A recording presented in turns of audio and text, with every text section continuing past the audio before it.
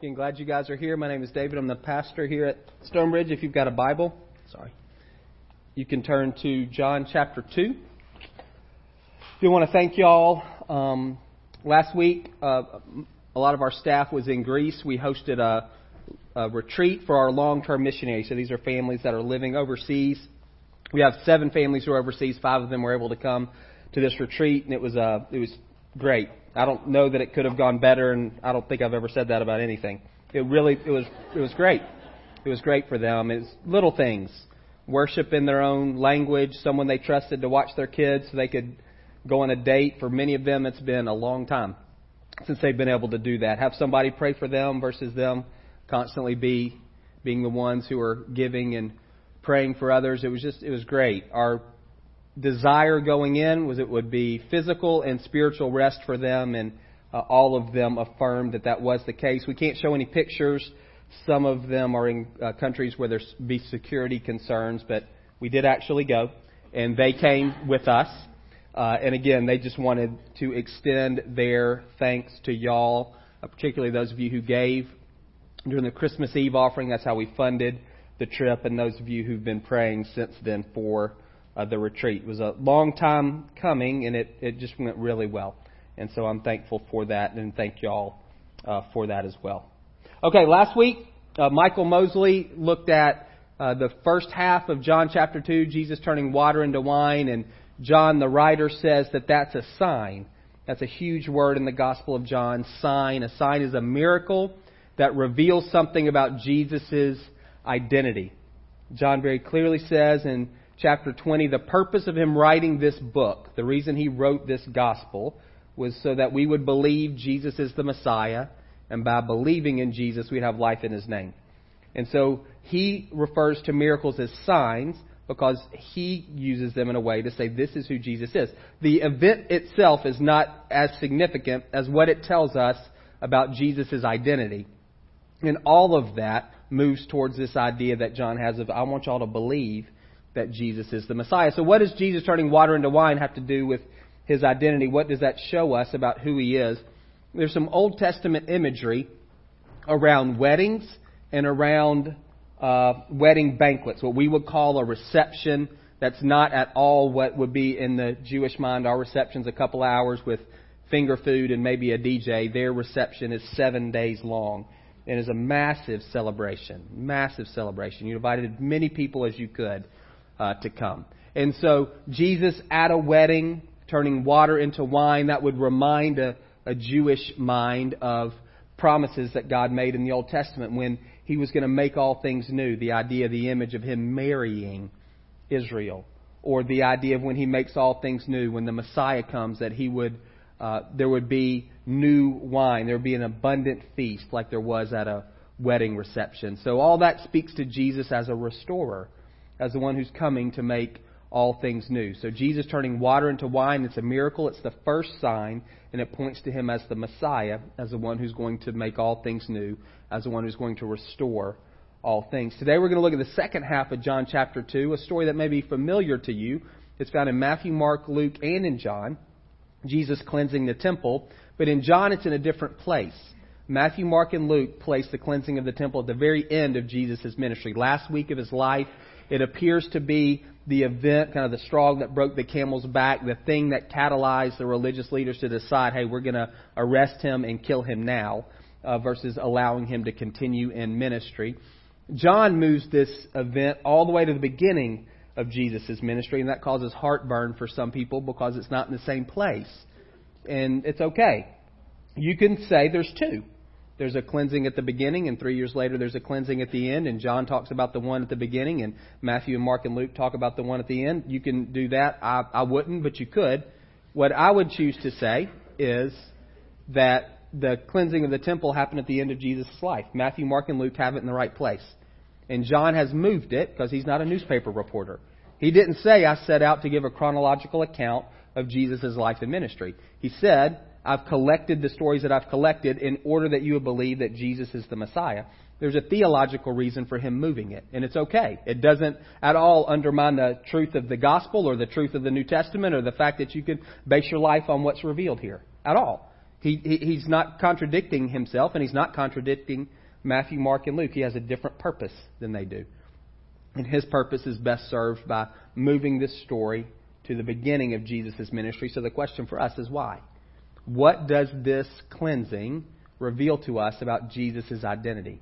If everything that John's writing is to let us see who Jesus is, what does his moving the story to the very beginning of Jesus' ministry say about Jesus' identity? So starting in verse 13. When it was almost time for the Jewish Passover, Jesus went up to Jerusalem. In the temple courts he found people selling cattle, sheep, and doves, and others sitting at tables exchanging money. So Jesus made a whip out of cords, and he drove all of the people from the temple courts, and he also drove out the sheep and the cattle. He scattered the coins of the money changers and overturned their tables. To those who sold doves, he said, "Get these out of here. Stop turning my Father's house into a market or into a house of business." His disciples remembered that it's written, "Zeal for your house will consume me." The Jews then responded to Jesus, "What sign can you show us to prove your authority to do all this?" Jesus answered them, "Destroy this temple and I will raise it again in 3 days." They replied, "It's taken 46 years to build this temple, and you're going to raise it again in 3 days?" But the temple Jesus had spoken of was his body. After he was raised from the dead, his disciples recalled what he had said. Then they believed the Scripture and the words that Jesus had spoken. So just to remind you of what's going on, the Gentiles, non-Jews, could only go to this bottom left corner, which is blown up here. That's the only place a Gentile could go on the whole planet. It was the only place a Gentile could go to worship the God of Israel. That was it. And the religious leaders had decided to in that place, that court of the Gentiles, to set up a market. And the market was providing necessary services. So to be clear, what they were doing was necessary for travelers to be able to worship appropriately. Passover was one of the 3 major festivals that Jews would travel into Jerusalem to celebrate. And they had to sacrifice animals. That was part of the deal.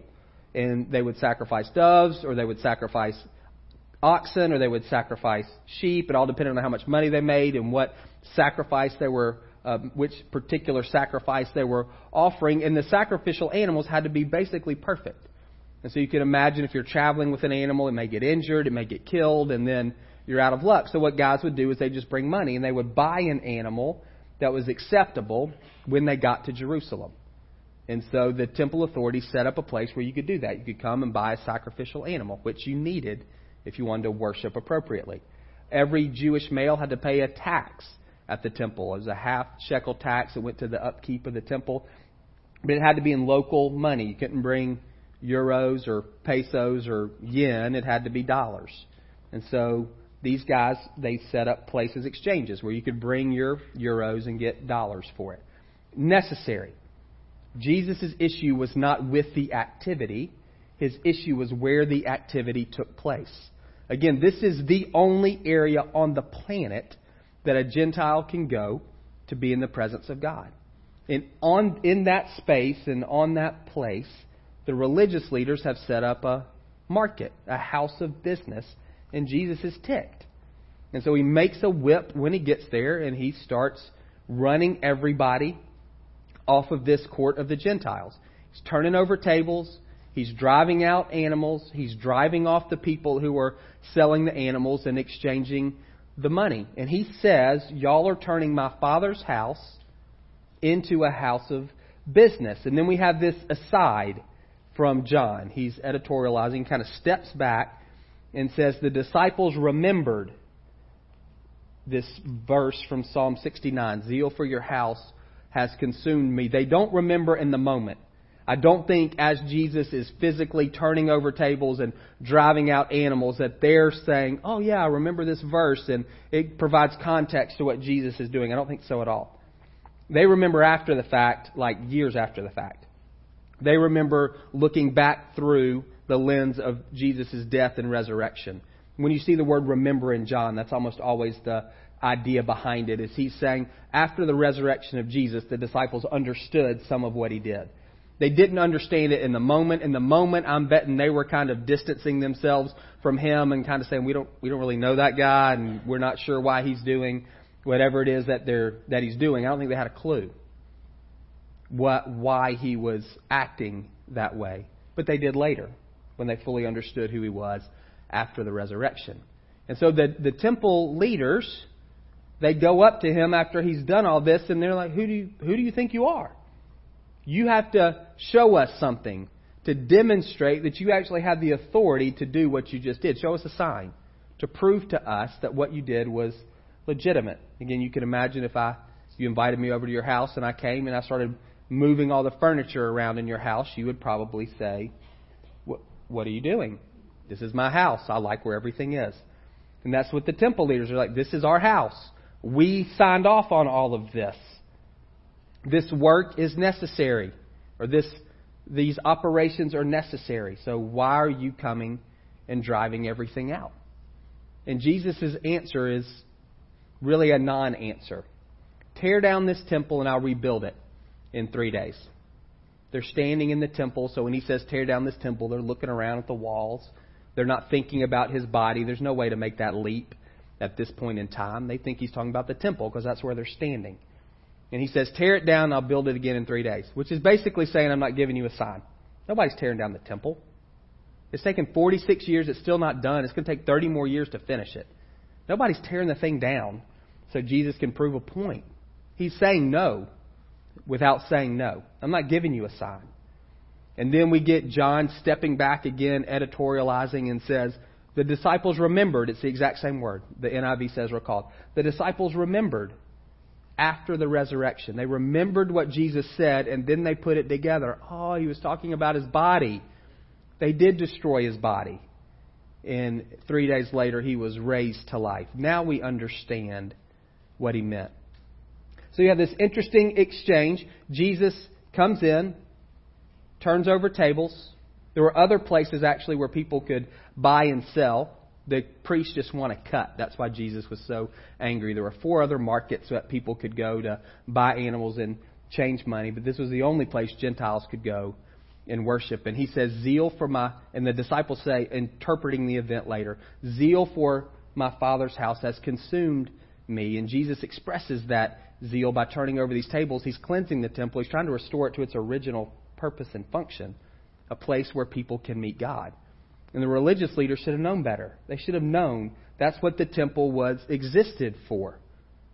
And yet they were corrupting that and perverting that by allowing all of this buying and selling to happen. You can imagine we just stepped out of the time of worship. If while we were worshiping, think about like at a Braves game or a football game, the guy who's walking around hollering for peanuts and Coke. If that guy's walking through here while we're worshiping, it's probably not going to help you a lot. And that's what Jesus is saying. Like that, you're not helping. You're not helping any of these guys connect with the Lord, which is the purpose of this place. You want a sign, and I'm not giving you one. He actually appeals only to his relational authority. My Father's house, first time Jesus has called God his Father in the Gospel of John. My Father's house should be this house of worship. What he's saying is, I know what my Father wants, and this isn't it. So I'm going to move us in the direction of what my Father wants. You don't get a sign. My authority is rooted in my relationship with him. What does this tell us about Jesus' identity? That we get from those editorial comments at the end, speaking about his body. Jesus is going to be a Messiah who dies. That doesn't fit conventional wisdom. Messiah as a king, yes. Messiah as a warrior, yes. Messiah as a restorer, yes. Messiah as a dying Messiah, no. That doesn't fit the profile. And John wants us to know from the very beginning, everything that Jesus is doing is leading towards his death. You don't necessarily see that in Matthew, Mark, or Luke. It's a unique perspective John has, where from the very beginning, Jesus seems to be aware that he is going to die and that all of his ministry is moving towards his death and culminating in his death. John wants us to know from the very beginning, this is the kind of Messiah that you're following. This is the kind of Messiah that Jesus is. He's one who dies for his people. Nobody understands it at the time. Nobody gets, destroy this temple and I'll raise it again in 3 days. Nobody understands it. The disciples don't. The religious leaders certainly don't. But we do. As people who are on this side of the resurrection, when we hear those words, we're able to interpret it appropriately. Jesus is referring to his body. John gives us the clue to that. He is a dying Messiah, who we also know was raised to life again. Verse 23, Now while Jesus was in Jerusalem at the Passover festival, many people saw the signs he was performing, and they believed in his name. But Jesus would not entrust himself to them, for he knew all people. He did not need any testimony about humanity or about mankind, for he knew what was in each person. This is weird to me. So Jesus is performing signs, so those are miracles, and people are seeing those miracles, and they're believing in him, which seems like what we want. But then John says, well, Jesus doesn't entrust himself to them, or literally, Jesus doesn't believe in them. They believe in Jesus, but Jesus doesn't believe in them. They believe in Jesus. Jesus does not believe their belief in him. Why? Because he knows what's in people, and he doesn't even tell, like, what is it? What is it in people? And we don't really get a lot of information or insight into that. I want to step back and I want to look at all of chapter 2 to see if we can understand that last section as well. The use of signs throughout chapter 2, 3 times we see the word signs. What Jesus did here in Cana, turning water to wine, was the first of the signs through which he revealed his glory, and his disciples believed in him. Then we just saw, after the cleansing of the temple, the Jews respond to Jesus, what sign can you show us to prove your authority? He said, destroy this temple and I'll raise it up again in 3 days, which is saying, I'm not going to give you a sign other than my resurrection. Now, while Jesus was in Jerusalem for the Passover festival, many people saw the signs he was performing and believed in his name. But he did not believe their belief in him, for he knew all people. So, remember, signs are a miracle or event that points to something about Jesus' identity, and there's not a lot we can do about signs. That's God's province. He decides on signs. If you like the word miracles, you can use that. Blessings, you can use that. Whatever in your mind helps you think about God working actively in the lives of people. And that's his thing. That's not ours. He decides and he determines. What we can be responsible for is our own heart. And I think the way these signs connect with people all has to do with the heart posture and condition of the people to whom the signs are being presented. That's kind of a wordy way of saying their heart matters. Their understanding of the sign is filtered through the condition of their heart. And that is something that we can and are responsible for. We can be responsible for that. We are responsible for that. The cultivation of our own hearts. And so as we're looking at the different ways signs are used in John 2, what I want you thinking about is less signs and miracles and more, what is the condition of my heart on August 26th before the Lord? Which one of these categories would I say is most descriptive of me right now? And let the signs, the miracles thing, that becomes secondary. That's up to the Lord. What's primary for us is the condition of our heart. So there's 3 ways that we see signs being used in John 2. The first is signs as proof. That's the religious leaders. What they're saying to Jesus is they're slamming their hand on the table and they're stomping their foot and they're saying, prove it. What gives you the right? Who do you think you are? And what Jesus responds is, I'm not telling. They say, give us a sign, and he says, no. The only sign you're going to get is my resurrection, and they don't even understand what he's talking about in that moment. They don't have a clue. Only retrospectively will the religious leaders get it. Their hearts are hard. If you read in Matthew 13, there's a parable, the parable of the sower. And in that parable, there's 4 types of soil that are described. And those 4 types of soil describe the possible conditions of your heart. Your heart at any point in time is one of these 4 things. It's either hard, or it's shallow, or it's crowded, or it's good. Your heart is one of those 4 things. It's a hard ground like a path. It's shallow, it's got rocks in it. It's crowded, there's weeds. Or it's good. It's receptive to the Lord. Your heart at any point in time is one of those 4 things. And so that's your filter for this morning and your grid as you're thinking about your own heart. The heart of the religious leaders is hard. They're the path. They're resistant to Jesus. They're hostile to Him. Throughout the Gospels, when people are hostile to Jesus, He does not play with them. He doesn't engage. They say, give us a sign, and He says no. An evil and wicked generation asks for a sign. The only one you're going to get is the sign of Jonah. He spent 3 days in the belly of a fish, and I'm going to spend 3 days in the earth. That's the only sign you get. The only sign you're going to get is my resurrection, because you're not interested. You're not asking for a sign from a posture of openness. You're not saying, Jesus, we don't understand why you dumped over the tables and ran off the animals. We thought we were doing a good thing. We really don't get it. There was no humility in them. There was aggression and hostility and hard-heartedness. Jesus doesn't perform magic tricks for people. He doesn't justify himself. He doesn't try to validate who he is or what he's doing.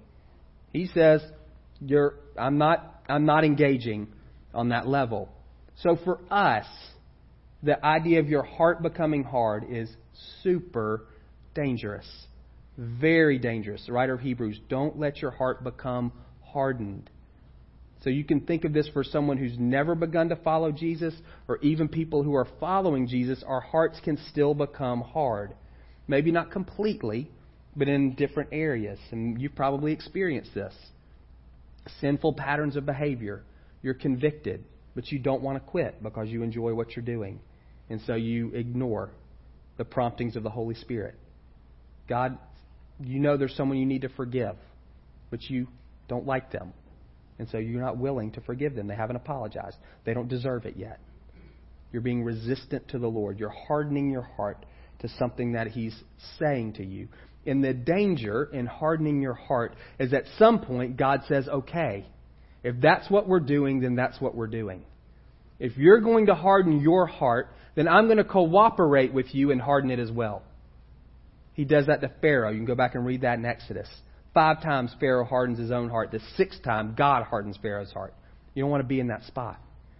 What God is doing, He's not kind of washing His hands and saying, I don't care about you. He's not shaking the dust off His feet and saying, I'm walking away from you. He's not saying kind of good riddance. He's not doing any of that. What He's saying is, if you're not going to respond to me, to the invitation that I'm giving you, if you're not going to respond to the conviction of the Holy Spirit, if you're not going to respond to what I'm revealed to you in the Word, then I'm going to give you over to your own sin, and you can sit in that for a while.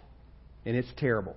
You can just stew in your own filth you can reap the consequences of these sinful choices.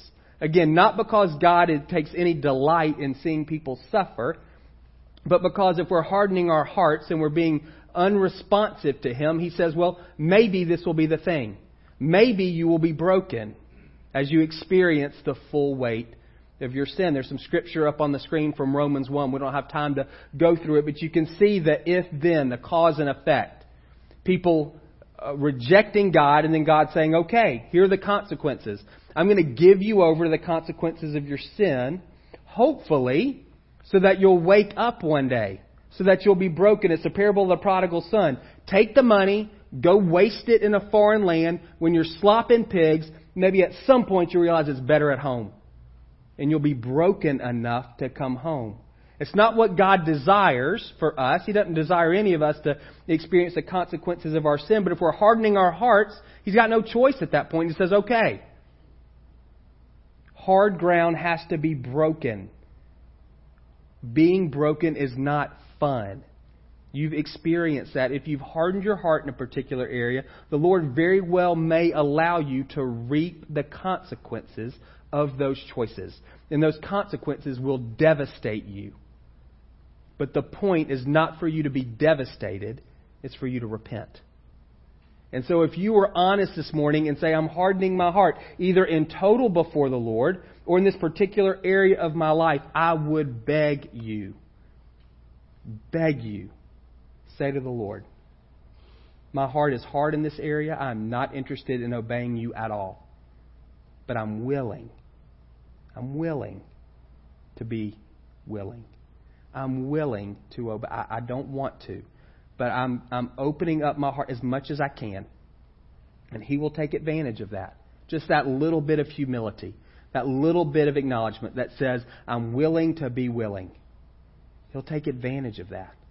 If you harden your heart, you will reap the consequences of your sin. And it will be devastating. And it's not because God doesn't like you. It's because He loves you. And His desire is for you to repent and be reconciled to Him.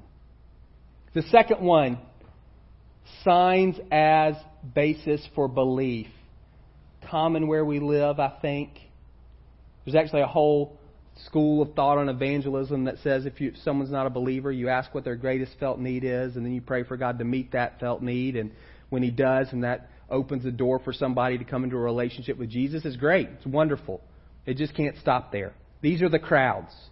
They see Jesus performing these miracles, and they believe in Him because of the miracles, but Jesus doesn't entrust Himself to them. He doesn't believe in their belief. Why? Because their belief is based on miracles. And that's not a basis. That's not enough. He says, I know what's in human hearts. What's in human hearts? We're fickle. We go chasing after every shiny thing. Every newest and latest and greatest. And Jesus knows that. And if the only reason we're following is because He performed a miracle, that's not enough. Both Jesus and Paul say, those who stand firm to the end will be saved. And those whose faith is based on signs or wonders or miracles, they're not going to stand firm. That's not enough. That's not enough when you get disappointed. It's not enough when somebody dies. It's not enough when you have to live with a chronic illness. It's not enough. Your roots aren't deep enough. Your foundation isn't strong enough. And so what Jesus says is He's not going to entrust Himself to people who are only believing in Him because He worked a wonder. In John 6, we'll see this. There's crowds and they come chasing after Jesus. And He says, you're not coming because you're interested in me. You're coming because you're hungry. And last night I fed you. Literally, I fed you a meal and now it's breakfast time and you're coming back because you want more to eat. That's not enough. Those roots aren't deep enough. Again, parable of the sower. This is the shallow ground or the rocky ground. The roots of the plant can't go deep. There's an initial excitement and initial joy. But when trouble comes or persecution comes, those people fade away. And again, Jesus and Paul both say the ones who stand firm to the end will be saved. Not ones who receive the gospel with joy initially and then bail at some point along the way. And so what Jesus is saying is that that's not enough. And what I would say to us is, it's not enough. Jesus is a healer. Jesus is a restorer. Jesus is a provider. Jesus is a shepherd. Jesus is a teacher. God is not stingy with the good things that He desires to give to us. But don't allow those good things to become the basis of your relationship with Him because they're not enough. Don't allow those good things to become the reason why you're following. Because at some point, if those good things don't come in the way that you want, in the time in which you want, or they just don't come at all, you're going to bail. You're not going to stand firm to the end. Your roots will not be deep enough. C.S. Lewis, this is a great quote from Screwtape Letters. Be not deceived, Wormwood. That's a devil in his book. Our cause is never more in jeopardy than when a human, no longer desiring but still intending to do God's will, looks round upon a universe in which every trace of Him seems to have vanished, asks why He's been forsaken and still obeys. There's a depth of maturity there that you see in that quote. It's saying, I don't feel God. I don't hear God. I don't see God, but I'm going to continue to obey God. And that's God's desire for all of us. His desire for us is that we follow Him because we follow Jesus because He's the Son of God. We follow Jesus because He's the Messiah. We follow Jesus because He's the King of the universe. We don't follow Jesus because of the things that He does for us. We follow Him because of who He is. We're more than happy to receive the good things that He wants to give to us, but that's not the basis of our belief in Him. And that's not the reason that we're following Him. Does that make sense? Don't allow the blessings, the good things, the signs, the miracles, whatever words you want to use to become the basis for your faith, because at some point God will pull those things out to see if you're going to stick. And again, He's not doing it to toy with you, and He's not doing it to make you miserable. What He's doing it for is to mature you and to mature me. People talk about dark nights of the soul or seasons of dry seasons or desert seasons where God seems to withdraw, and oftentimes He will, to see if you'll keep coming. Will you keep coming once He's withdrawn the tangible sense of His presence in your life? Will you keep following? Or do you go looking after something else? Do you go chasing after some other God? Signs are great, but they can't be the basis for your faith. Your roots won't go deep enough. Last thing. This is what we want. Signs as confirmation. These are the disciples, the water to wine. They're already in a posture of faith towards the Lord. These are some things from John chapter 1 that the disciples say about Jesus. So this is all before He turns water into wine. Andrew says we found the Messiah. Philip says we found the one Moses wrote about. Nathanael says, Jesus, you're the Son of God. They don't fully understand what they're saying, but they're saying something. There's some, at least, kernel of belief in them. And when Jesus turns water into wine, it confirms what they were already thinking and what they were already believing. They'd already made a decision to follow Jesus. They'd already said, we're hitching ourselves to you. We're following you. You're our teacher. We want to learn to live life like you do. They'd already said that. And so when He turns water into wine, for them, it's confirming He really is the Son of God. He really is the Messiah. Again, they don't fully understand even those statements. After He turns water into wine, they're still going to desert Him at the crucifixion. We know that. But it's not that miracle is not the basis for their faith. That miracle is not them demanding, Jesus, show us who you are. It confirms something that they've already begun to believe. And that's what we want to be. That's the posture we want to take. We want that to be our approach. Whether, again, blessings, miracles, signs, wonders, whatever you want to call those things. God's activity in your life, and He is not stingy with it. He's a good Father, and He desires to give good gifts to each of His children. And we want to expect Him to do that. We want to ask Him to do that. And we want to receive those things graciously and gratefully from Him. We want those things, those blessings, to confirm what we already believe. We don't want those things to be the basis of our belief. And we certainly don't want to sit back in unbelief and stomp our foot and slam down our hand and say, prove that you're worthy of my life. He doesn't do that. Signs are not proof. And signs are not the basis or the foundation for our faith. These signs, these blessings confirm who Jesus revealed Himself to be. What He would say to all of us, you've already got the greatest sign. It's the resurrection. That's what He said to the religious leaders. Our faith is based on the resurrection of Jesus. It's not based on the fact that you were healed or that God spoke to you or that God provided for you. Your faith is based on the resurrection. And my faith is based on the resurrection.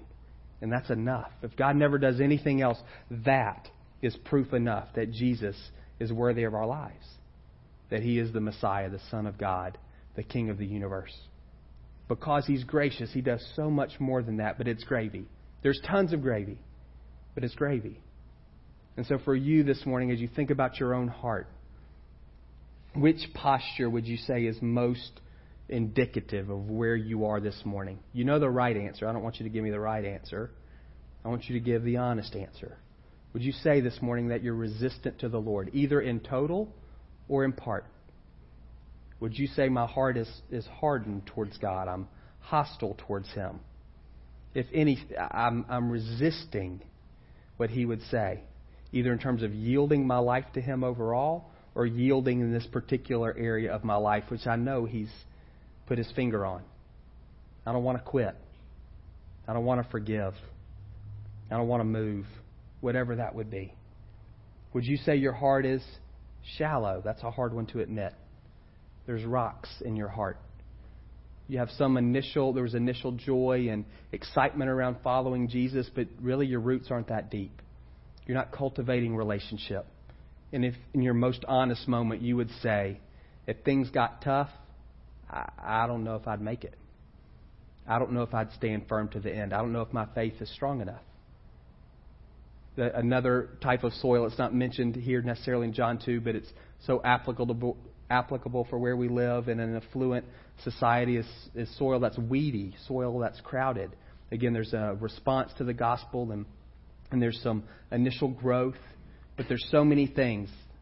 The desires of this life, worries of this world, deceitfulness of wealth, and that choke out the gospel. And I think of where we live and all of the things that compete for time and money and energy and attention. So many voices yelling. Sometimes it can be hard to hear the voice of God. And you may say, if I'm honest, the beginning of this school year for many of you, you run on a school calendar and you would say, that's me, that's where I'm living. My heart is crowded with things that may be good, but my heart is crowded. I can't read that all of these other things, as good as they may be, are choking out the gospel in my own heart. Or would you, with all honesty and integrity, say, no, I feel like I'm responsive to the Lord. I'm in a good spot right now. My heart's soft. I'm hearing His voice and I'm obeying what He's saying. Which one of those four would you say is most reflective of you? Don't worry about the signs. How you receive those things is based on the condition of your heart. You can't do anything about that. That's all the Lord. He decides and He determines how He's going to act in our life. What we can do is cultivate a heart that receives those things rightly. Not stomping our foot saying, God, prove it. Not basing our faith on the good things that He's done for us. But allowing those good things to be what they are, a blessing. A confirmation of what we've already decided in our heart is true. That He's a good Father. That He's a risen Savior. That He's a Spirit living within us. Let's take a minute and pray. Pick your one. In your own heart, you're not going to have to raise your hand. Just in your own heart, you decide which of those four soils is most true of you this morning.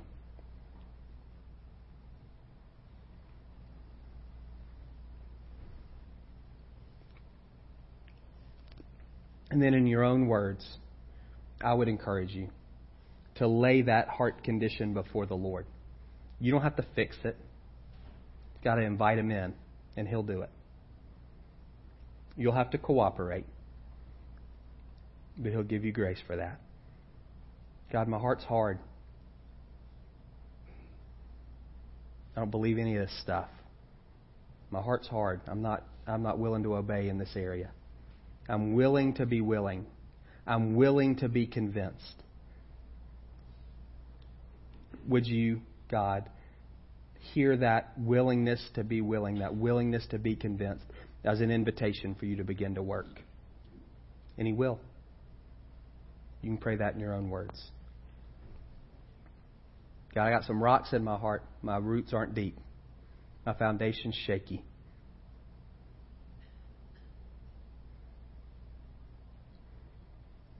I'm not necessarily looking forward to going through anything difficult. Not wanting to enter into a desert season of my life, but I want my roots to go deep. So whatever that looks like, I give you permission. Do that. Do that in my life. God, there are lots of weeds. Lots of people and circumstances and activities that are competing for my time and my money, my energy and my attention. I like all of them, if I'm honest. But I recognize that they're drowning out your still small voice in my life. And so I give my heart to you, I give my life to you, and I pray. Put your finger on whatever needs to be pulled out.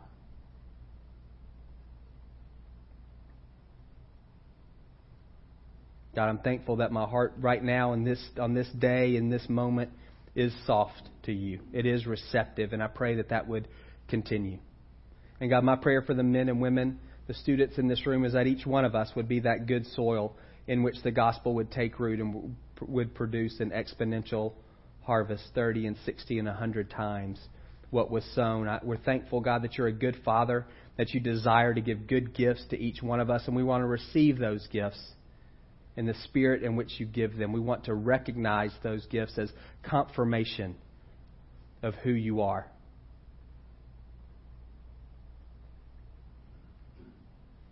As blessings that you give us because you're gracious and you're kind and you're merciful. We want to enjoy the good things that you give to us, but not depend upon them. We want to say with confidence and conviction our faith in Jesus, our following of Him, is based on the resurrection. It's not based on anything that you would or wouldn't give to us right now. So God, would you strengthen the faith of each one of us? Would our roots grow deep? Would we be ones who stand firm until the end and so are saved? In Jesus' name, amen. So Jeremy mentioned it's small group Sunday. We're going to cut out here in a second. My encouragement, my small group plug. We want you to go out the door, make a left, go up 2 stores and make another left. Go up and check out those groups. Here's what I would say. Everything's voluntary. And so if you don't want to be in a group, we're not going to make you. We're not going to guilt you. We're not going to do any of that. This is what I would say. If you're not a part of a Stonebridge group, then your connection to the church will be lessened, and that may be okay. You may be fine coming on Sundays and that being the level of your involvement. You may have some other places where you're encouraged and where you're strengthened and where you're comforted, and that's wonderful if that's the case. But just know that the primary point of connection with the church will be a small group. A small group is a primary way you're going to be taken care of. We have 14 people on our staff, and that includes interns and our janitor. We have 14 total. And there's 1,000 people who go to our church. We can't. The staff is not going to be able to take care of you when you're hurting. There's just not enough of us. And so a primary place of care would be a small group. And you may already have those relationships, and that's wonderful as well. And the small group is also a place, I would say a primary place for growth. It's a place where you can receive from other people and where you can give what you have to other people. So my encouragement would be, if you feel like Stonebridge is the place for you, that you would check out those small groups. If you want, some people say, hey, I kind of want to form my own. I would encourage you to talk to Jeremy about that. Just don't go rogue and kind of pull people. We just don't know. He won't try to control you, and he's not going to dictate what you do. We just want to know what people are doing and make sure everybody is plugging in and is in a place where they can be cared for and where they can be discipled. If you're newish to the church, and you can define that, I would say Foundations is the best place for you to start. It's a 4-week class that Jeremy leads to help you get to know the church a little bit better. It'll maybe help you decide if you actually like us enough to stick with the group. So if you're newish, I would say Foundations is the best thing. But for all of you, our desire is for you to be in life-giving relationship. Small groups is our offering. It's our way of saying this is what we're offering in terms of saying connect with one another in these life-giving ways. Again, you may have relationships outside of Stonebridge that do that for you, and we bless you in that, and we don't want you to feel guilty or that you're a bad church member because you're not part of a Stonebridge group. So is that clear? We want you to do it. It's voluntary, but I think it is beneficial for everyone in terms of their spiritual growth. So you guys are free to go. You've got a couple of minutes to go look at those groups, and then you can pick up your kids. See y'all next week.